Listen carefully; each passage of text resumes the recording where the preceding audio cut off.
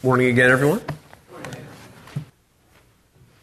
We all, whether we're conscious of it or not, whether we're aware of it or not, we all live and do most of what we do because of faith in someone or something.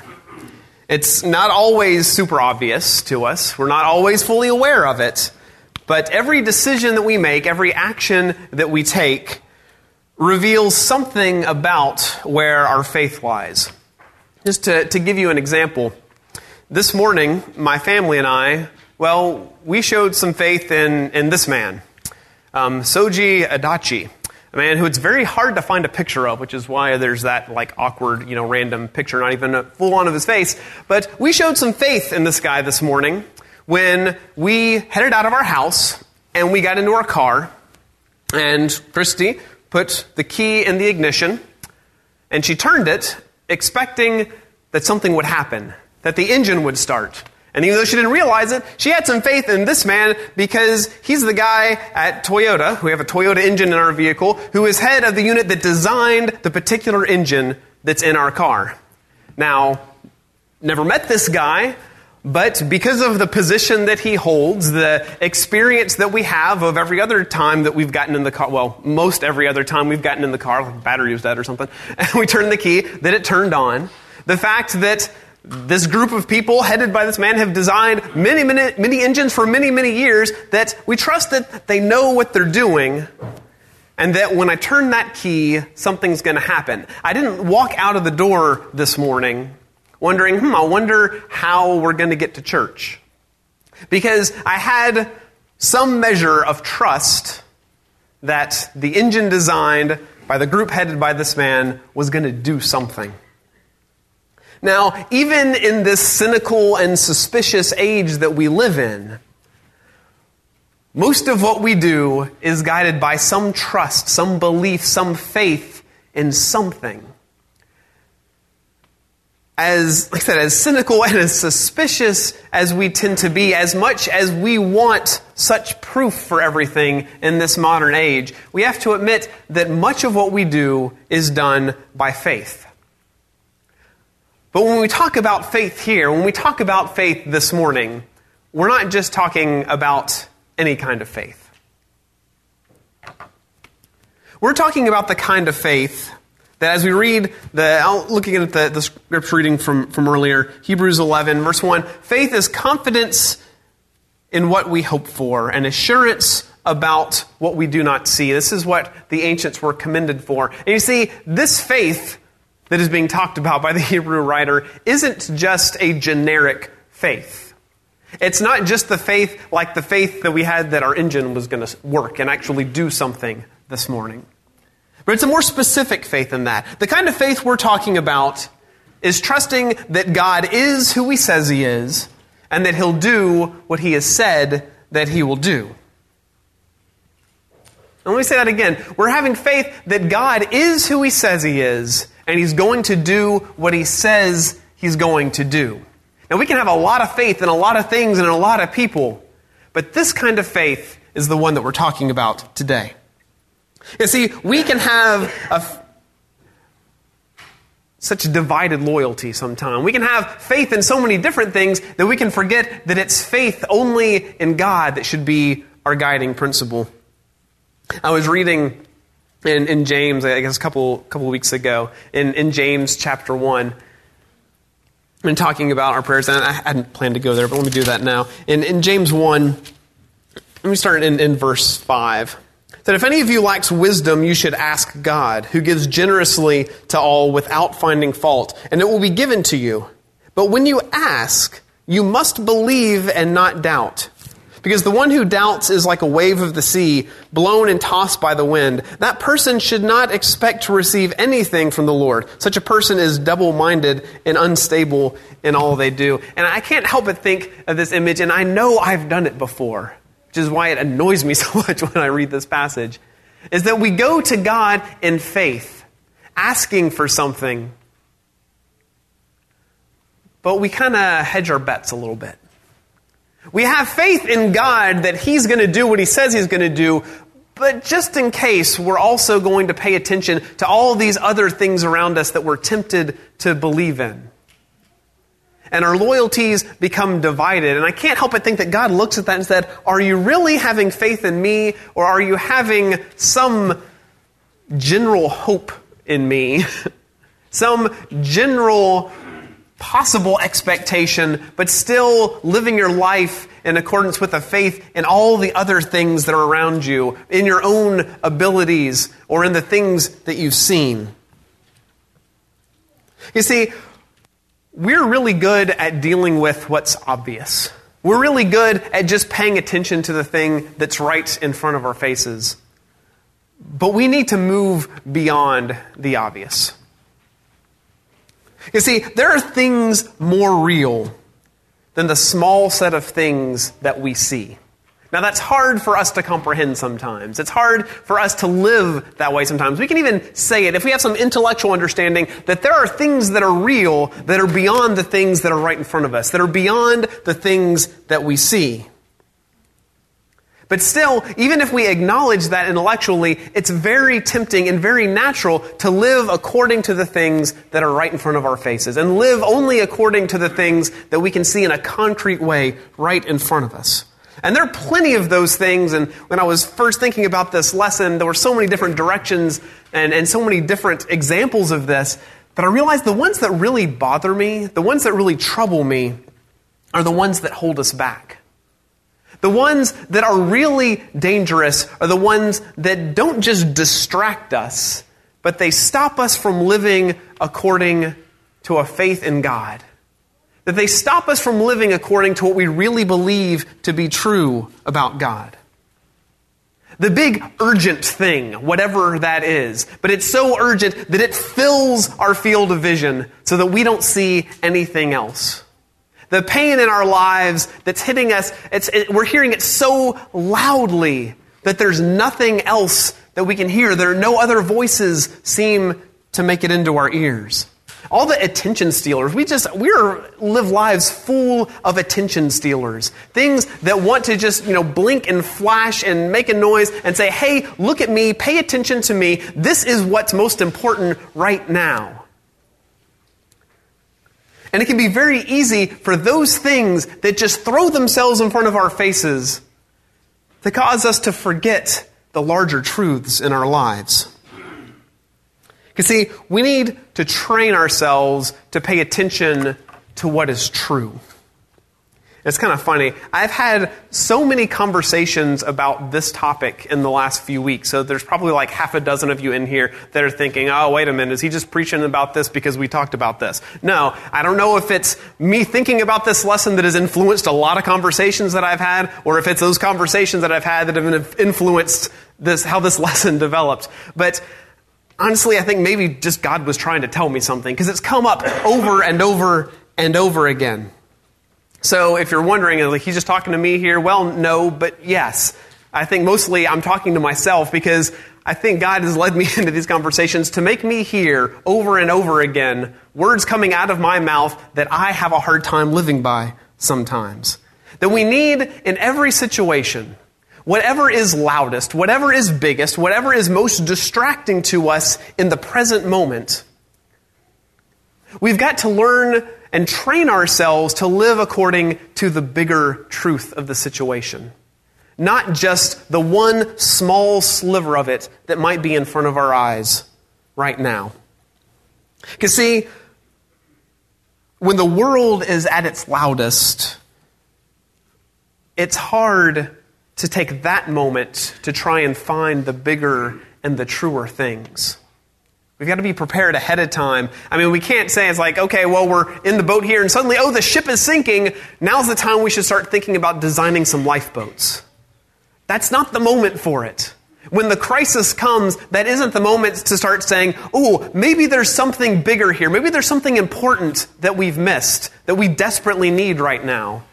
We've got to train ourselves to see the fullness of the truth of God.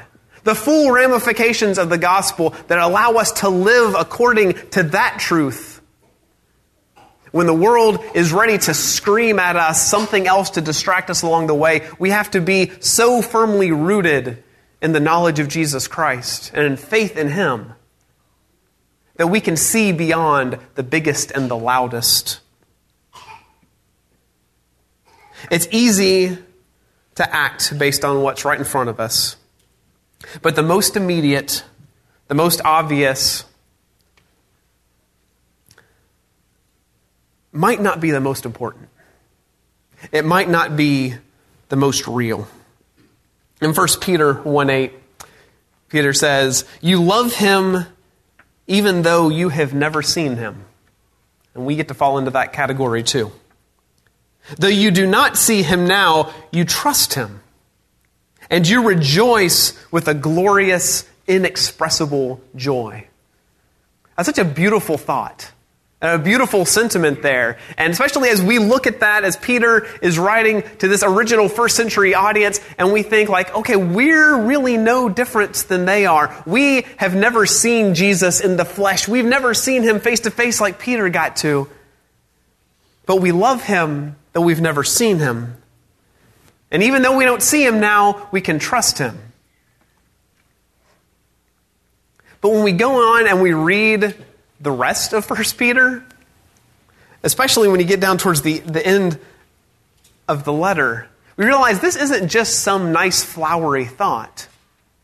Peter spends a good deal of time talking to them about their present and real suffering, the hardships that they have to endure.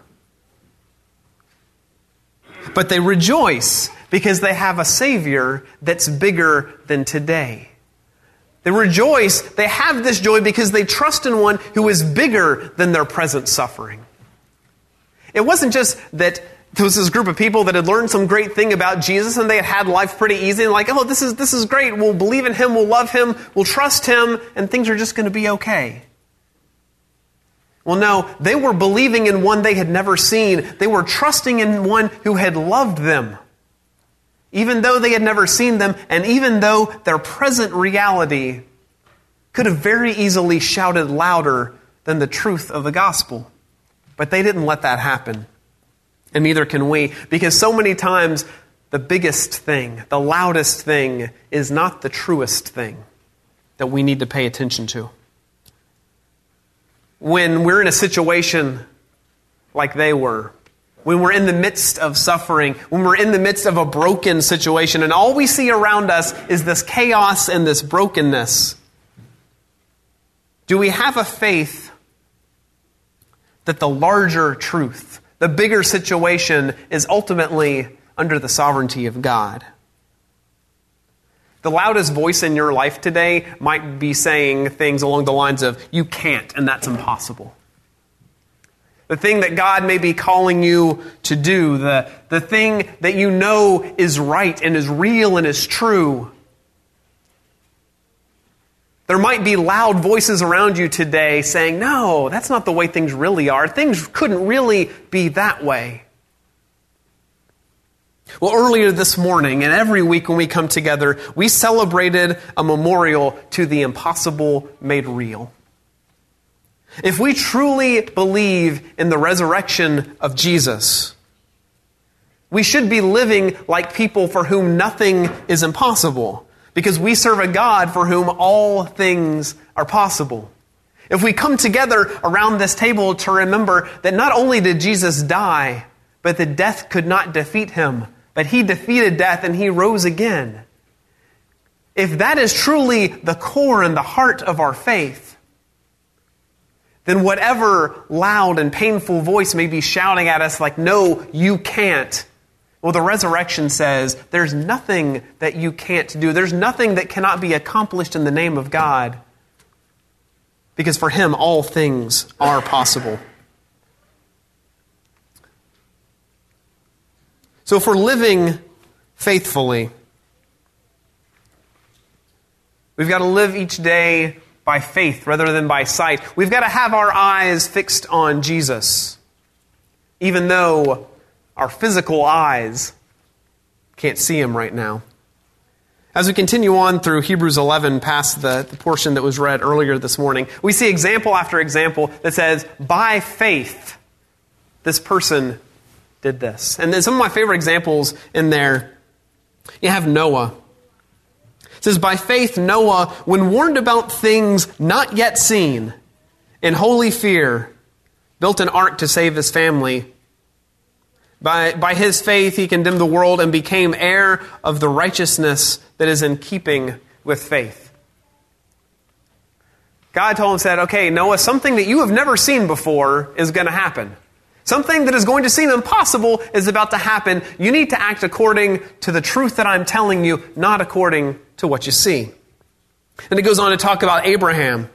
By faith, Abraham, when called to go to a place he would later receive as his inheritance, obeyed and went, even though he did not know where he was going.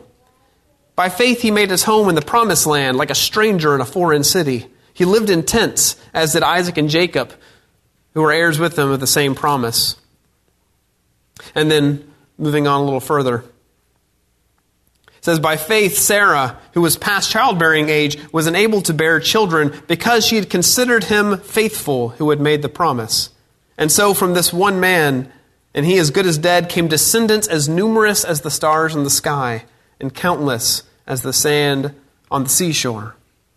And then a little bit later on it says, by faith Abraham, when God tested him, offered Isaac as a sacrifice. He who had embraced the promises was about to sacrifice his one and only son, even though God had said to him, it is through Isaac that your offspring will be reckoned. Abraham reasoned that God could even raise the dead. And so in a manner of speaking, he did receive Isaac back from death.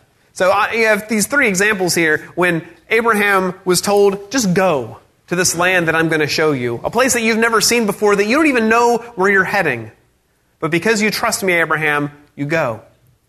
And he tells him later, you're going to have this child according to this promise, even though by the flesh it seems impossible. But it's going to happen.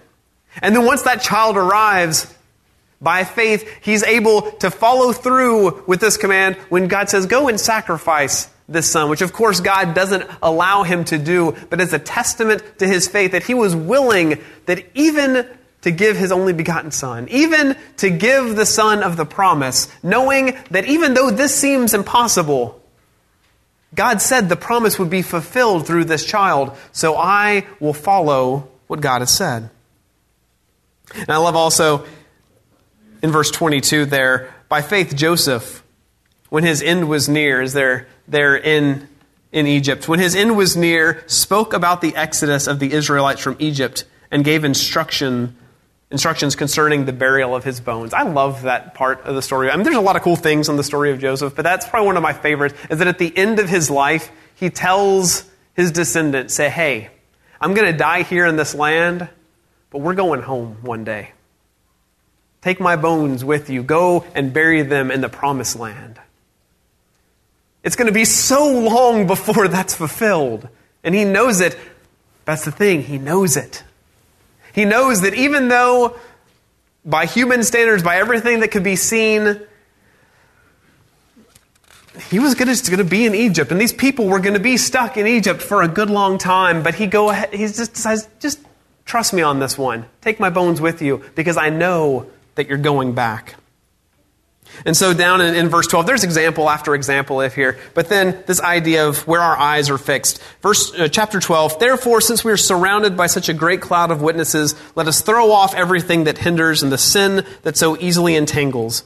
Let us run with perseverance the race marked out for us, fixing our eyes on Jesus, the pioneer and perfecter of faith. For the joy set before him, he endured the cross, scorning its shame, and sat down at the right hand of the throne of God. Consider him who endured such opposition from sinners, so that you will not grow weary and lose heart. I love that even all of these heroes of faith from the Old Testament, the Hebrew writer could say, even they had their eyes fixed on Jesus, who they had never seen, who they didn't even know what he was going to look like when he came, but they knew that God was faithful to his promises. And so just as they could have their eyes fixed on the fulfillment of promise ahead of them, we can have our eyes fixed on the fulfillment of promise, both behind us and in front of us, so that we will not grow weary and lose heart. When our eyes are truly fixed on Jesus, we come to realize that there is nothing more real, There is nothing more true. That this is the foundation. This is firm ground on which we can build an understanding of the situation and the world that we find ourselves in. So what could happen if that's really how we lived? That no matter the circumstance, no matter what we saw, what was right in front of our faces, the truest thing was in the forefront of our minds and of our hearts. If our eyes were truly fixed on Jesus and we truly walked by faith in every way, what could happen if we said, I'll take that chance knowing that God is with me, regardless of the result. I'll show love to that person even though I don't know how they're going to respond. What if we said, I'll answer that call of God even though I don't really know where it might take me and where He might lead me? Through last week, I saw lots of things, Easter-related messages on Twitter especially, and there are a couple that I just had to write down. Patrick Mead, who many of you know, wrote, "Live as if you really believed the tomb was empty. Fear is banished, and all things have become new. Let the world see what joy is." What if we didn't just profess our faith, but if we really lived as if we believed it? But then, sort of the other side of that spectrum, Bob Goff, an author who some of you are familiar with, said every time we believe the lie that we are who we used to be, we roll the stone back into place as if nothing happened. Those are the two sides of the spectrum right there. Do we live as if Jesus rose from the dead and everything has changed? Or do we live as if we are who we've always been? Everything is as it always has been, and what we see is all there is. And the impossible remains impossible. Do we live as if the stone was rolled back into place? Now, I want you to hear me on this.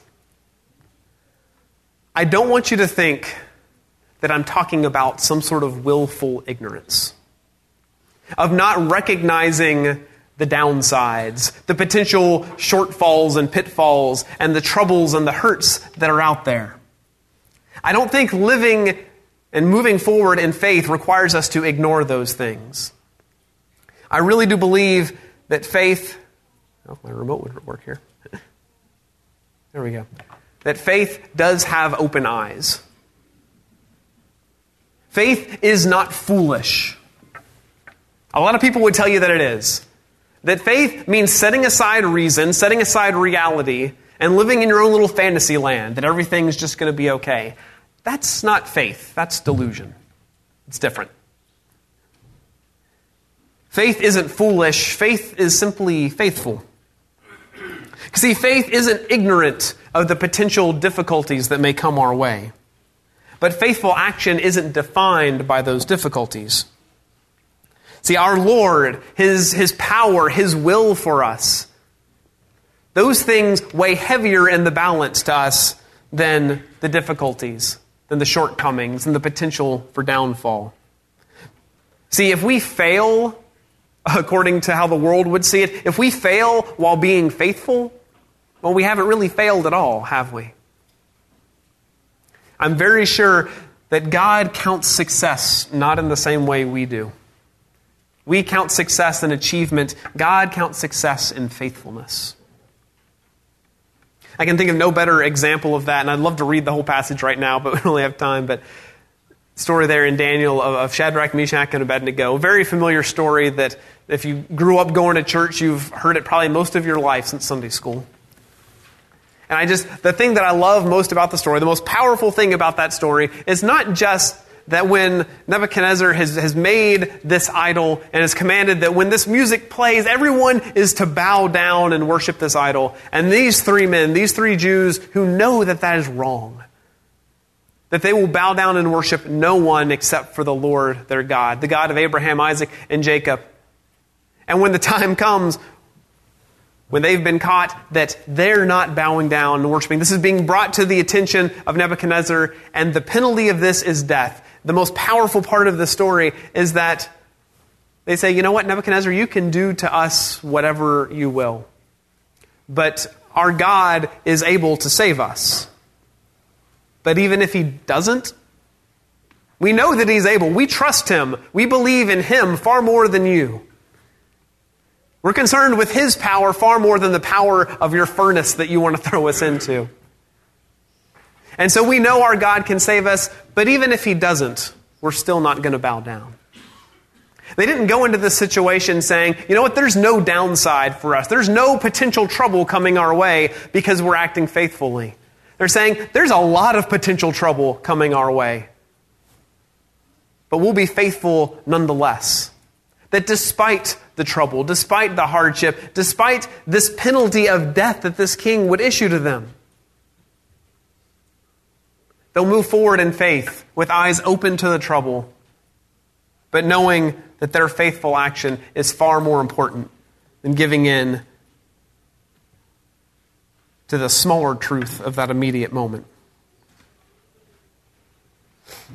In 2 Corinthians 5, verses 14 and 15, Paul says of the Corinthian church, "For Christ's love compels us, because we are convinced that one died for all, and therefore all died. As he died for us, therefore all died, and he died for all, that those who live should no longer live for themselves, but for him who died for him and was raised again." Christ's love compels us because we are convinced that one died for all. And that since one died for all, we should no longer live for ourselves. Because this core truth of Christian faith was the core of his belief, and was the driver and the ultimate truth, the ultimate reality that underlaid everything that he did. Love compelled him. The love of Christ expressed through this truth compelled him to move forward. You see, this gets down to the root of the difference between faith and fear. See, when we're driven by the externals, when we're driven by the immediate situation that we find ourselves in, we can feel a lot of pressure to get it all right. We can feel the pressure, the fear, the anxiety of that immediate situation around us. But see, if we're living by faith, if we're walking forward in faith, that allows us to, and even compels us to walk forward in love. See, I'm really bad about this myself. Wanting to be a good rule follower, wanting to get everything right. But I know that just trying to be right all the time, just trying to get all the details under my control, well, ultimately, that's living not under faith, not living by faith, but living by fear that if I get it wrong, everything's going to fall apart. And you know what? I'm not that important. If I mess up, if I fail, the world is not going to crumble around me because it's not under my control. I am not sovereign. God is. If I'm living according to faith, it frees me and even compels me to live according to the love that He's shown me. I think something most of us need to do is to do a better job of putting faith and putting love in the driver's seat of our lives and making fear ride in the trunk. Because we can let fear control so much of what we do. We can let the reaction to what we see going on around us control so much of how we behave. And we can forget what the truth of our faith would compel us to do in love. So I guess if I could just ask you one question this morning, be what does Christ's love compel you to do today? Because I titled this lesson, This Day by Faith. Because really, that's all you've got to deal with today, is today. How are you going to live this day? Are you going to live this day by faith? To go where He's called you to go, to do what He's called you to do, Or are you going to let those other distractions take you in a different direction? Don't worry about tomorrow right now. Tomorrow will worry about itself. This day, how will you live? Will you live by faith in the one who lived for you, who came to live for you and to die for you and to live again so that you could live again? Do you live according to the truth of the resurrection of Jesus? If you've been living according to anything else, it's time to lay that down. If you've been living according to any fear or anxiety or trouble that's coming your way, the loudest, the biggest, the most urgent, whatever it is in your life that has been distracting you from living according to that core of the faith and the truth of the Christian message, living like Jesus really did rise from the dead. If there's anything that's been distracting you today, please lay it down. And if you need help doing that, that's why we're here together as a family. If you need the prayers of this family to help you lay those other burdens down and live by faith and not by sight. Or if you need to live by faith for the first time, if you need to express your faith in Jesus Christ by taking Him on in baptism, if there's anything we can do this morning to help you live in that way, please come and let us know while we stand and while we sing.